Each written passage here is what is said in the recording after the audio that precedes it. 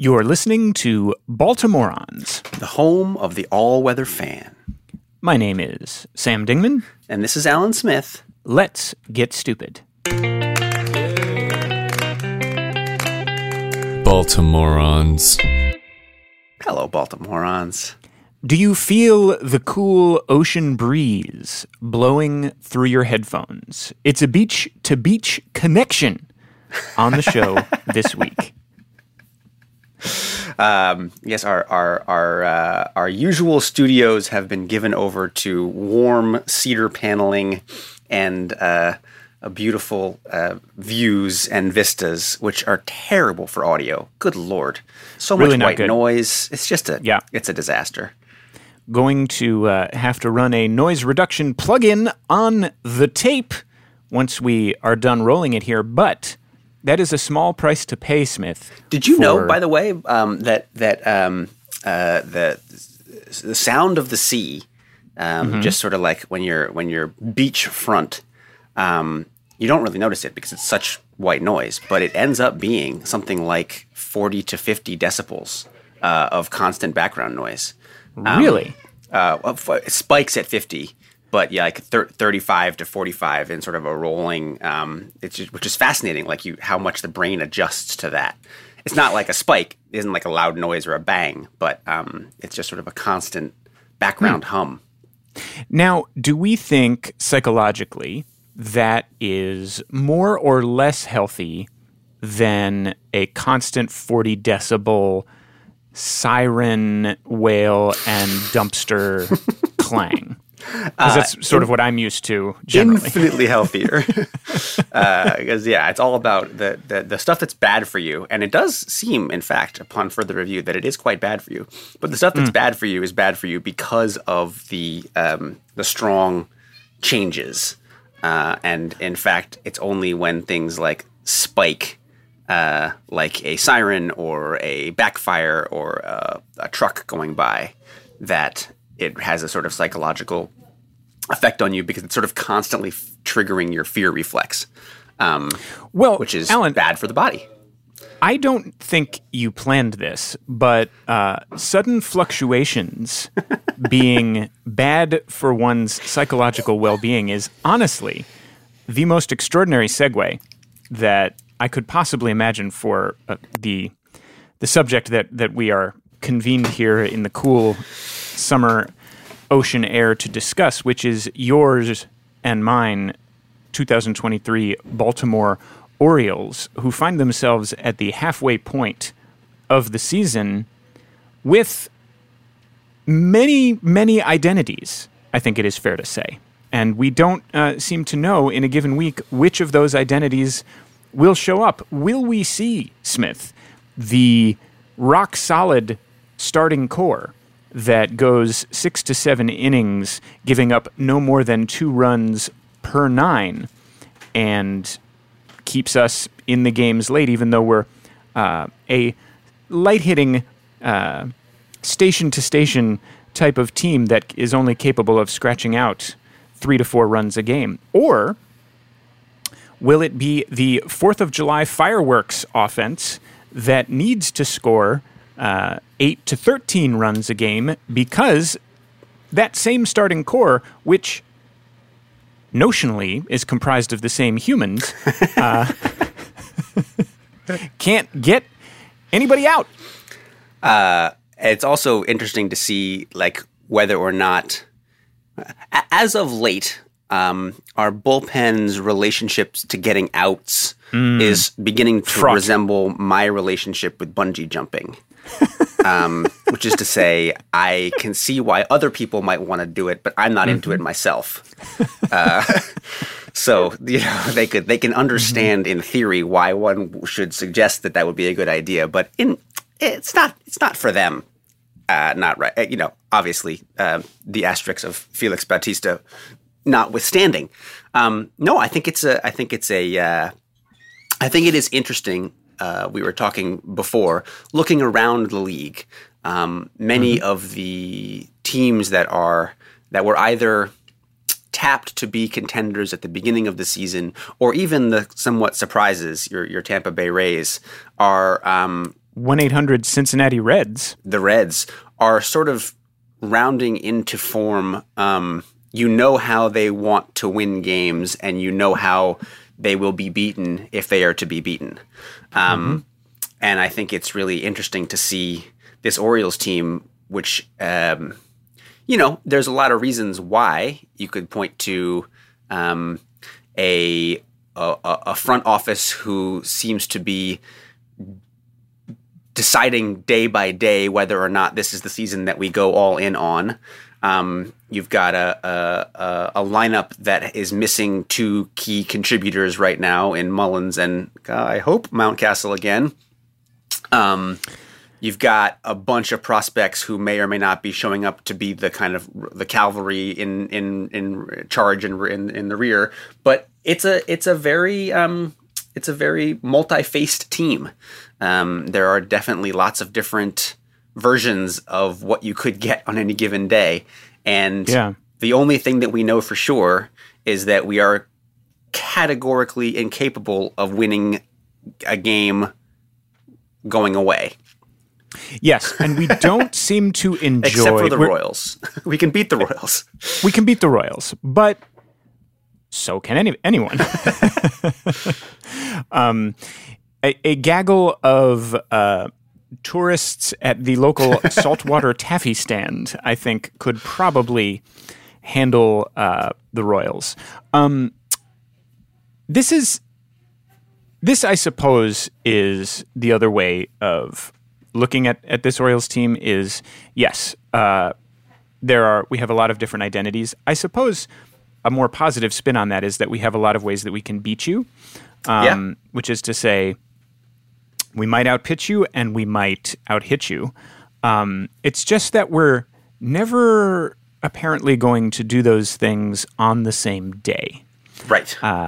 And there's a level of promise there, which is if we imagine ever getting those two things on the same page, watch out.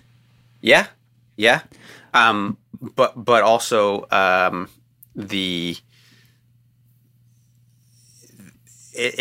is a reminder that to be a good baseball team, you have to have multiple parts of your organization firing at the same time, and that gets me to like I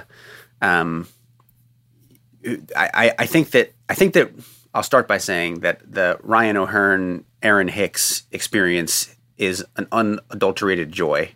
It is. I'm enjoying it very much. But the only dark lining to an otherwise entirely silver cloud for me is that those guys' hot streaks have been going on for so long that they seem to be paralyzing our front office, which is to say, like, do you kind of ride it and hope that whatever the heck is happening with Aaron Hicks is a season-long hot streak, or do you really say, no, this is just a month, let's all think about Mateo and Cano, and remember that all things that fly eventually fall back to the earth, and bit of an Icarus situation. And so I think that those, just psychologically, it's very hard to say, let's bring up some of the young guns on the farm and then sit them because we can't take Aaron Hicks out of the lineup. But conversely, I do think that like sort of those, I don't think it's fool's gold. Like they're doing great. They're helping us win baseball games. This is fantastic. I love it. I love everything about it. I'm especially excited that he's a cast-off Yankee. This is enjoyable in every facet of the game. But I do think that you can't assume that this will continue. Like every new day is a beautiful new day, but that could be the last. I think you've really put your finger on something here, Smith, because consider this, right? I think it is likely that when Mullins comes back, you could shift Aaron Hicks into the fourth outfielder role. So Mullins goes back to starting in center field. You have Hayes and Santander in left and right. And then you have switch hitting Aaron Hicks, who still has some pop left in his bat and an apparent ability to come through in the clutch. He's a weapon for you off the bench, and we no longer need that weapon to be named Ryan McKenna, to whom the term weapon does not apply. And I actually don't know if this is true. Is Aaron Hicks a cromulent enough defender to remove the sort of like McKenna on the 8th and 9th innings way that he has been used? Can he do that? Defender-wise, yes, I think so. I don't think he can. I don't think he runs as fast as McKenna, so he's not as helpful as like a late inning pinch runner. But we have other options there, I think. So you can look at that and say like, okay, that's not so bad. In terms of Mountcastle, I am going to sit here formally and advocate that when Mountcastle comes back, he's in a platoon. He's in a platoon. He should bat and play first base against lefties, and we should keep O'Hearn at first base against righties. Mountcastle becomes the short side of the platoon guy, and he can be 2021 Albert Pujols. And I would like to think that there's still a possibility that Mountcastle could develop into something more than that, but we also need to be prioritizing winning games, and that to me is the strategy to get us there. That said, what I've just laid out, that plan of attack for when Mullins and Mountcastle get back, that's a very Orioles scarcity mindset approach. That's still making lemons out of lemonade. The 2023 Oriole identity that we keep wanting to show up, the like bring up Westberg, bring up Cowser, push all of our chips into the yes, or trade one of them for a lights out starting pitcher. These types of like big shove kind of moves, those are very much on the table. And I think this identity question that we're talking about, that like this is the crux of it, is like the reason that the team is reflective of what seems to be a certain amount of indecision is because it seems like organizationally we're not sure. Yeah, we're waffling. We're trying to see. I think what the Orioles are trying to do. I think it's really interesting that like the Yankees have had a little bit of a teeter, and the Red Sox have not totally gotten their shit together. I think one of the things that we were kind of looking at is like, okay, so what is our path to the playoffs here? And is it realistic that that we will really only be competing again? Like how many teams do we have to beat to get there? I think that the Rangers have cooled off a little bit. I think so people who are competing for one of those wild cards, will we be able to catch the Rays? Who knows? But it does feel like we've been hanging out on the fence, hoping that we will have more clarity about where our head-to-head opposition ends up. And it looks to me this week, looking at the standings, that some of them are fading a little bit, which would suggest that maybe this is like closing in on go time. Maybe the liftoff that we were promised 6 months ago is actually close. Yeah. Well, I don't think we've said this so far on the broadcast, but Sunday, day after tomorrow, is the official halfway point of the season. And that means that, you're starting to see the front office guys from a bunch of unsurprising contending teams and surprising contending teams come out and give formal statements to the press about like, all right, we're going to be buyers at the deadline, or we're looking in that direction. Most notably, the Reds declared themselves to be buyers at the deadline. Yeah. And good for them, by the way. That's a fun team. Oh, dude. Ellie De La Cruz is, oh my gosh, a human highlight reel. But unless I missed it, I don't think Elias has given any public statements No, to this he effect. has not. And I mean, I don't think we could not credibly claim at this point that there's any reason to think that we are sellers. Like, the level of success has been too sustained for the entire season. But I do sort of feel like this bumps up against this old anxiety that we have of what is the ownership group going to enable him or empower him to actually do? And is, right, like sort of reading the tea leaves, and is this the right moment to do it? I think that there are, I think that there have been so many found gold moments in this run so far.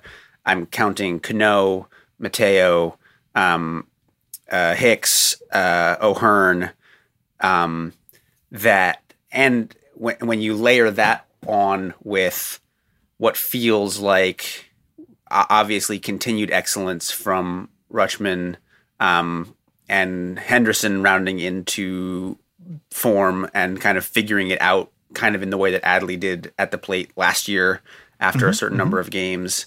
And then you add on, Hayes is leading the American League in batting average, right? Yeah, what did that is come happening from? there? That all of, if you think about every baseball player's season as a bell curve of possible outcomes, a lot of Orioles are on the right side of that bell curve, right? They are probably overperforming what is average and assumptive about what their season was going to be. And it seems like when all of those things are happening together in a confluence, that has to mean something. Like, we don't necessarily get this next year. We don't, we can't assume this is all going to happen again. So I was just thinking, like, 45 and 28 we've banked a lot of wins. That we're halfway to a playoff worthy number of wins. Yeah. And it seems like that because so many of these have been tight games, and because so many of them have been games that have been won by surprise contributions, like, you could really look at the season and see a 39 and 37 team at this point. And we're not, which means to me, like, let's take those banked wins and invest in them. Yes. I Get agree. off the fence, you schmucks. I agree. And there's also, I don't know, for the first time, if you look like it, I feel like there's a lot of consternation in the ranks of people like us about what's going on with the Westberg and Cowser call-up delays, because there have been moments recently where bringing one or both of them up would have made a lot of sense from a roster standpoint, would have made a lot of sense from an offensive standpoint, and we have instead brought up a fourth-string catcher again and again. Or what is like this? What is this catcher thing, man? It's very confusing. And even if it's just even the way we've been using Ortiz, right? Like, cup of coffee and Lester, yeah, like some at bats, day off here and there. Like, that makes more sense to me than I don't even remember the guy's name who we had for one game. We cash considerations, and then what is that move? Is that like we want his agent to feel good about us later? It's like, what is happening? Right. Does he have the same agent as Adley Rutschman? Is this some kind of long-term contract extension ploy? Don't hate it if that's the case. Hate it for every other case. That's maybe sixth dimensional chess, and I salute it. But I think at this point, tell me if you agree, it's impossible to reach any conclusion other than they definitely are gearing up for some kind of Cowser-Westberg move at the deadline, because your all-star center fielder goes down. Gunnar Henderson has tweaks his back and then is down with the flu, and Mountcastle goes on the DL. Like, how are you not these roster spots for extended that are going to be open for an extended look are available? How are you not bringing these guys up? That, I feel like looking at the tea leaves, it's impossible to reach any other conclusion. Do you buy the sort of Twitterati theory that you don't bring them up because you don't want them to be exposed, and you want the sort of like the dreams of potential to outweigh at like a 2-week struggle to readjust period? I do buy that. That makes a fair bit of sense to me. And I even, as excited as I am about both of those players, let's stick with just Westberg for a second, because I guess Kauser's more of an outfielder. But the Westberg thing is really exciting, but we are in this insanely luxurious position of having Jackson Holliday looking like he's going to be banging down the door for the starting shortstop job next year. So,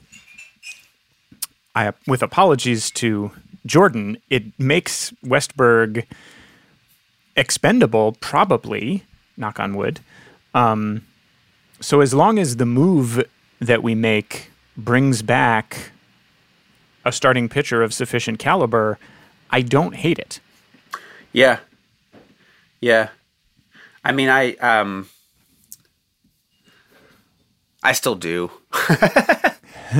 What's behind that? Let's explore this. Do you doubt the long-term Holiday potential? No. I just am risk adverse. I don't know if you're following the NBA at all, but like there's this Zion Williamson fella who everyone agrees is like an absolutely seminal talent, but can't stay healthy and doesn't seem to really care that much about basketball. And he when he's playing, he's one of the best 5 people in the league, like bar none. But he doesn't play very many games. And so now he's kind of generally agreed to be on the trade block. And the discussion is like, his value is, he's on the decline in terms of value. Like he's getting older. He has already not stayed fit, all these sorts of things. Right. But what if he puts it together? What if he stays healthy for a season? Then you've just traded, like, especially in the NBA, where if you don't have one of the top 10 guys, like, you don't really have a shot. Like, you need this guy. And that calculus... You don't want to Jake Arrieta yourself. Yeah, what if? What if, he just needs this little... And the other calculus is like, okay, for Zion is like, okay, maybe that will never happen here. Maybe that will happen, but it's not going to happen here, so we need to do something about that. But I just have this... I have a more negative reaction to Orioles prospects prospering elsewhere than I do like that. That feels like such a I don't even know what economic fallacy this is, but like the idea that he could go elsewhere and be great still weighs heavily on me, and I can't.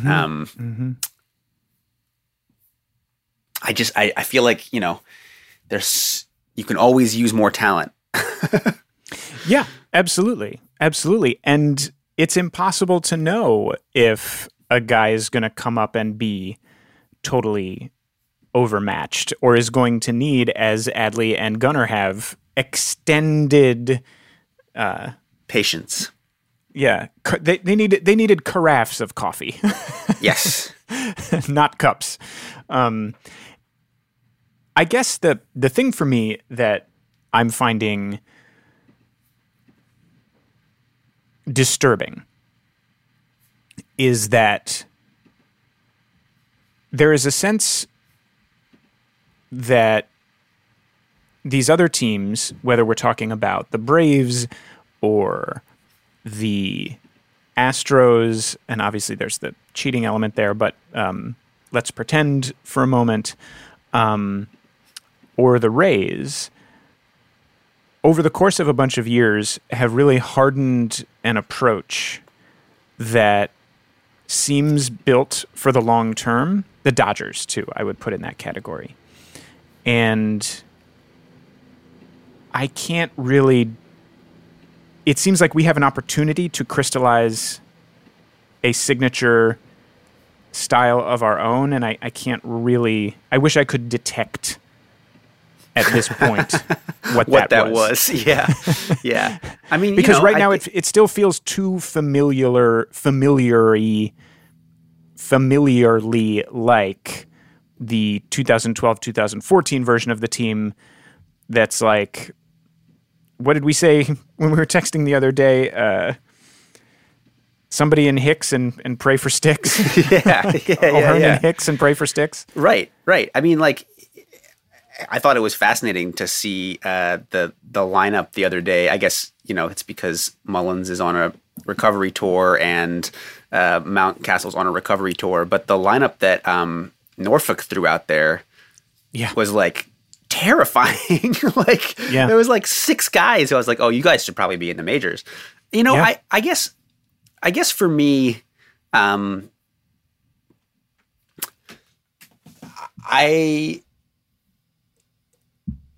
still would give this administration the benefit of the doubt in terms of talent evaluation, enough to say, like, they're getting a good long look at, the potentially not just the next in line, but the future shortstops of the future, right? And if they look at Jackson and are like, this guy's our guy, then I can see it. But I also don't really understand why. I mean, I guess if Westberg is worth a good starting pitcher right now, I don't think having him on the bench and having a couple pinch hits and a couple of different opportunities changes that. Like, I think talent is talent, and he's put up enough stats, enough in AAA that people are going to look at him and be like, I guess I'm saying, like, I don't think you can overexpose a guy in 2 weeks. I think if you use him right, then he's gonna, he's gonna be okay. Yeah, and I guess the question is, where do you want to win line? now? Like, Jackson's not coming up this year, right? Like, yeah. Even the most mercurial rise is not coming up this year. So the question a little bit is, like, if I look at the starting bats, a couple, like, the get out of town game against the Royals when Rushman was sitting and for whatever reason Santander needed a day off. And I was looking at that lineup and I was like, whew. I mean, then they ended up putting like 12 runs up, right? Because Hicks and O'Hearn went crazy. But, like, so what do I know? But it does feel like that kind of lineup, if you're willing to kind of move people up and down and use your 40-man roster and, like, put people on the taxi squad and, like, move people around, which I don't feel like the Orioles are doing enough of right now. Why not bring him up for that game? Why not? Well, they are doing a lot of that. It's just, as we talked about, catchers. The only people on the taxi is a shell game of catchers, which is... Also, can I say, justice for Maverick Handley. If we're going to bring catchers up and down all willy-nilly, can one of them please be Maverick Handley? Yeah, what's the problem here? Why not? Just at least it'll be a fun name. If our catching core was Adley Rutschman and Maverick Handley, I challenge another team to have a pair of catchers with more syllables in their collective names. And to sound more like senators from the great state of South Carolina in 1874. Yep. Exactly that. So, I mean, the thing we have not talked about yet at all in our the bullpen seems to be at let's hope it's a nadir. Let's hope we've hit a the low ceiling. ebb.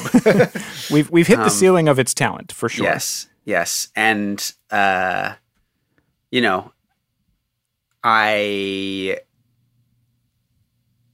feel like Brandon Hyde has proven to us that he's not going to let these starters work through too much past the fourth inning. Like, if a starter gets in trouble and there's anything left in the game, he's got a pretty quick hook.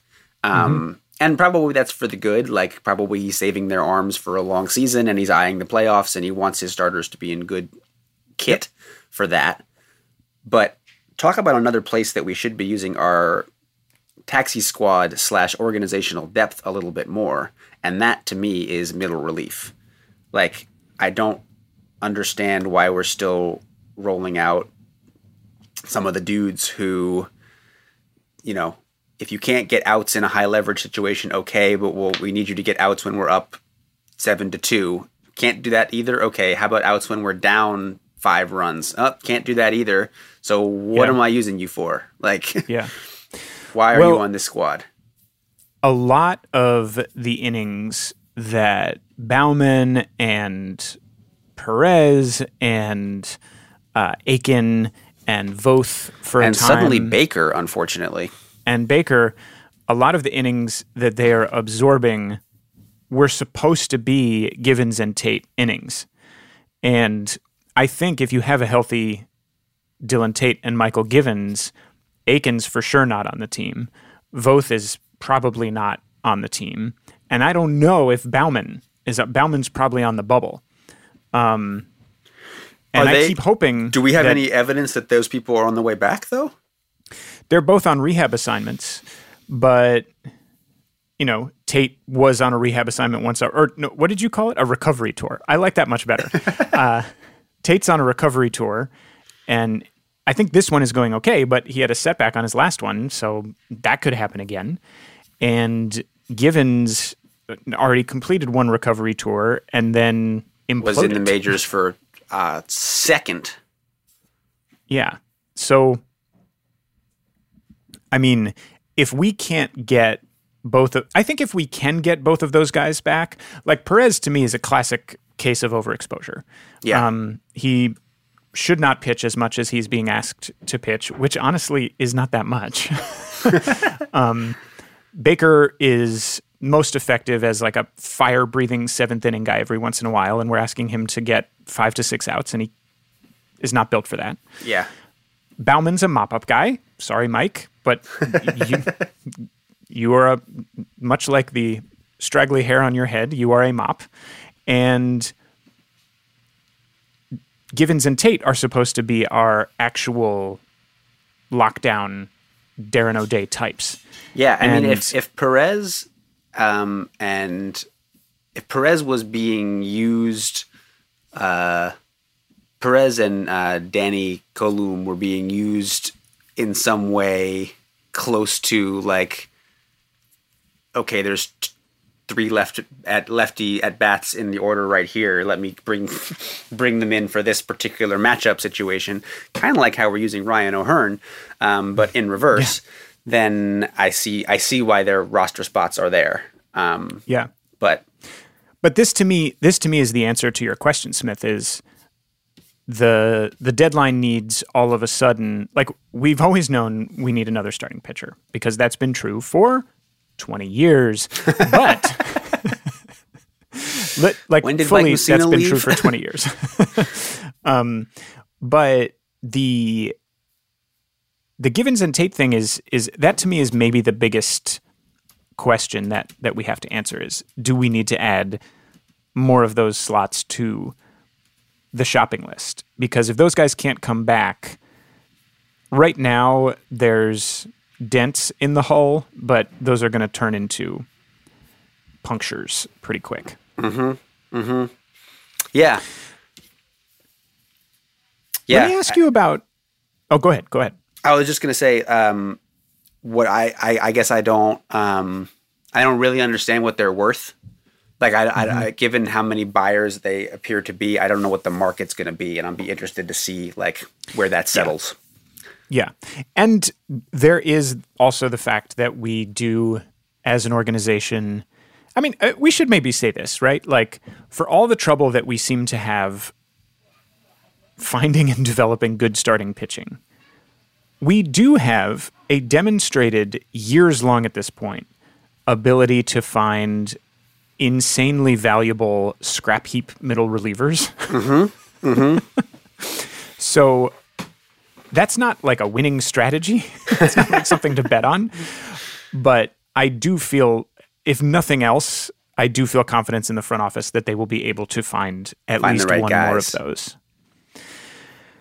Because if you had told me that, you know, Danny Coulomb would be one of the key members of the 2023 playoff contending Baltimore Orioles, I simply would not have believed you. We didn't believe it. I think we're on tape. So let me ask you one other question, switching gears sort of slightly, zooming out a little bit. Did you see this Wander Franco story?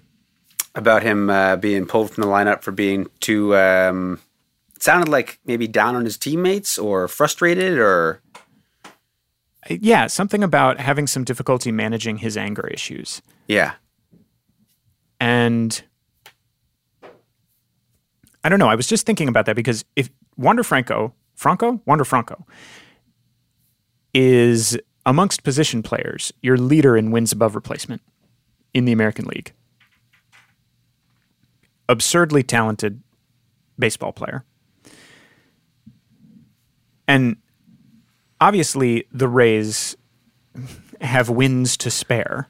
Right. And it, you know, if any team can absorb the removal of somebody like that from the lineup, it is the Rays.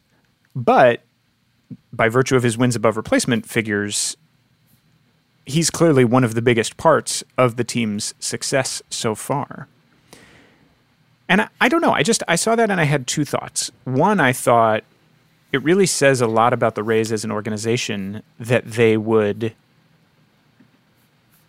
make that move, that they feel like there's something about that move in terms of Wander Franco's long-term development that feels more important to them than sustaining their run. And they have not been playing quite as well over the last 10, 12 games as they had been previously. So it's a pretty gutsy move to do that. And then also, I thought, for all the things that we fret about on these airwaves every week, nothing like that, and I can already tell these are going to be famous last words, but nothing like that ever seems to happen with the Orioles. That somebody has an attitude problem. Not since Manny. I was going to say, since Machado left, right? Since Machado left. Yeah. Well, I another thing that I think is interesting and maybe sort of an interesting evolution of baseball in 2023 is that they told us why. I think, previous iterations of this sport might be the kind of game where he just disappeared for 2 days and we were told, he needs a rest or he's got a niggling hamstring or whatever that is. And they handled it in-house. And I thought it was interesting that like kind of vibes and anger and et cetera are important enough to come clean about it to the press. I thought was interesting. That's true. And makes me wonder, do we believe that Mountcastle has vertigo? I do. Yeah. I do. Okay. Yeah, because I think that we're in an era right now where like if it was, I don't know, Lopez just took 15 days in Minnesota for mental health. He went on the mental health IR. Did he really? Yeah. Which is, former Oriole Jorge Lopez? Yeah. Oh. Yeah. I didn't realize that's what happened.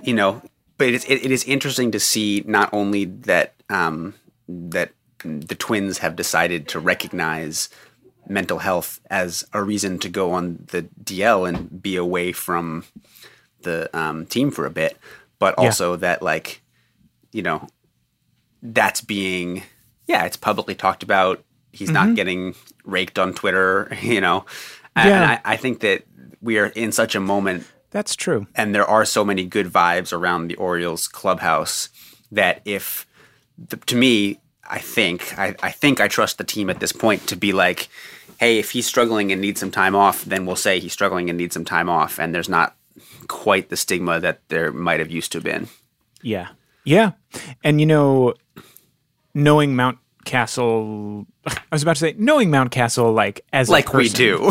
which I don't. For all of the frustrations that often accompany watching him try to hit breaking balls, he does seem like somebody, I can imagine he's the kind of person who's like, I'm not taking myself out of the lineup. And that it took something as real as vertigo, which, as somebody who's had vertigo, is terrifying. Yeah. I buy the fact that it, I suppose, that is what is really going on. And also, just to tag on what you were saying about the Twins, I also thought it was interesting. They recently had this thing about Byron Buxton, who has been, because it is a year that has 4 digits in it, injured. He's been DHing for most of the year, and they said, "Oh, that's not to protect his body." A lot of people thought that was to protect his body. They were like, "No," and keep him in the lineup long term. They were like, "No, he's too. Even when he's been in the lineup, he's too hurt to play the field. All he can do is swing a bat." And they were just very frank about that. Yeah. I mean, I don't really know what sort of competitive advantage we think that all the old school teams were getting from not being honest about those things. I guess there's like a certain, public shame and embarrassment that maybe is going away, but not even that much, especially as the stigma leaves. I don't know. I'm certainly not a doctor. I don't have any sense of what vertigo causes and whether or not, like what causes vertigo rather, and whether or not you, by rest and time away from what you're doing, get better, quote unquote. I often think of vertigo as a symptom of an underlying problem, but we'll see. Yeah, that's what's scary about it. However, there are pills that you can take that are very effective. I have taken them, and I'm not a religious person, but they are miracles because you go literally from waking up and feeling like you're in a fishbowl to being able to live your life. And I don't have to hit 96 mile an hour fastballs in my day-to-day life, or catch, 85 mile an hour laser beams that are being flung at me while a 250-pound muscle-bound man is bearing down on me. So I can see where it would be tough to play baseball with vertigo, is all I'm saying. Yeah, totally. Anything that in any way disrupts your senses and gives you a sense that you cannot trust your senses seems to me to be a big problem. Big problem. Not being able to trust our senses. Theme of the episode, folks. There we go. Put the bow on it. Theme of the episode. We've really asked, as usual, a lot of very difficult to answer questions this week, Smith. And I think that there's really only one that we have not yet raised, which is why it gives me great satisfaction to raise it now. And that question is, what, and just answer this question for yourself. I don't know how others would answer this question. Sure. And as you answer it, please keep in mind that, there are a lot of sayings that the English language has borrowed from the original French, that tend to get thrown into conversation without the people who are throwing them into said conversation necessarily knowing what they mean. Sure. So that's sure. All questions generally have a cultural context, and that's the cultural context for this question, which I am arriving at now. And that question is, what, Alan, would you call former Orioles outfield prospect who, let it be said, I don't know if we ever could have successfully traded for even, a rosin bag. What would you call former Orioles prospect Henry Urrutia when he is engaged in a misguided, let's say in this scenario that he's become a member of the front office and he's engaged in a misguided negotiation with a similarly out of his depth fellow executive. What would you call him in this incredibly well-articulated and easy-to-follow scenario? Well, given the past history of Orioles executives, I would go with maybe Henry Deja Vu Rudia. Oh my God. That's so much better. But I think we've used it before. What were you going with? I was going to go with Henry Foliadu Rudia. Okay. But I like yours better. And am confident that your use of deja vu is better than whatever fakakta version of it I used previously. Go well, friends, O's. We'll talk to you next week. Baltimoreans.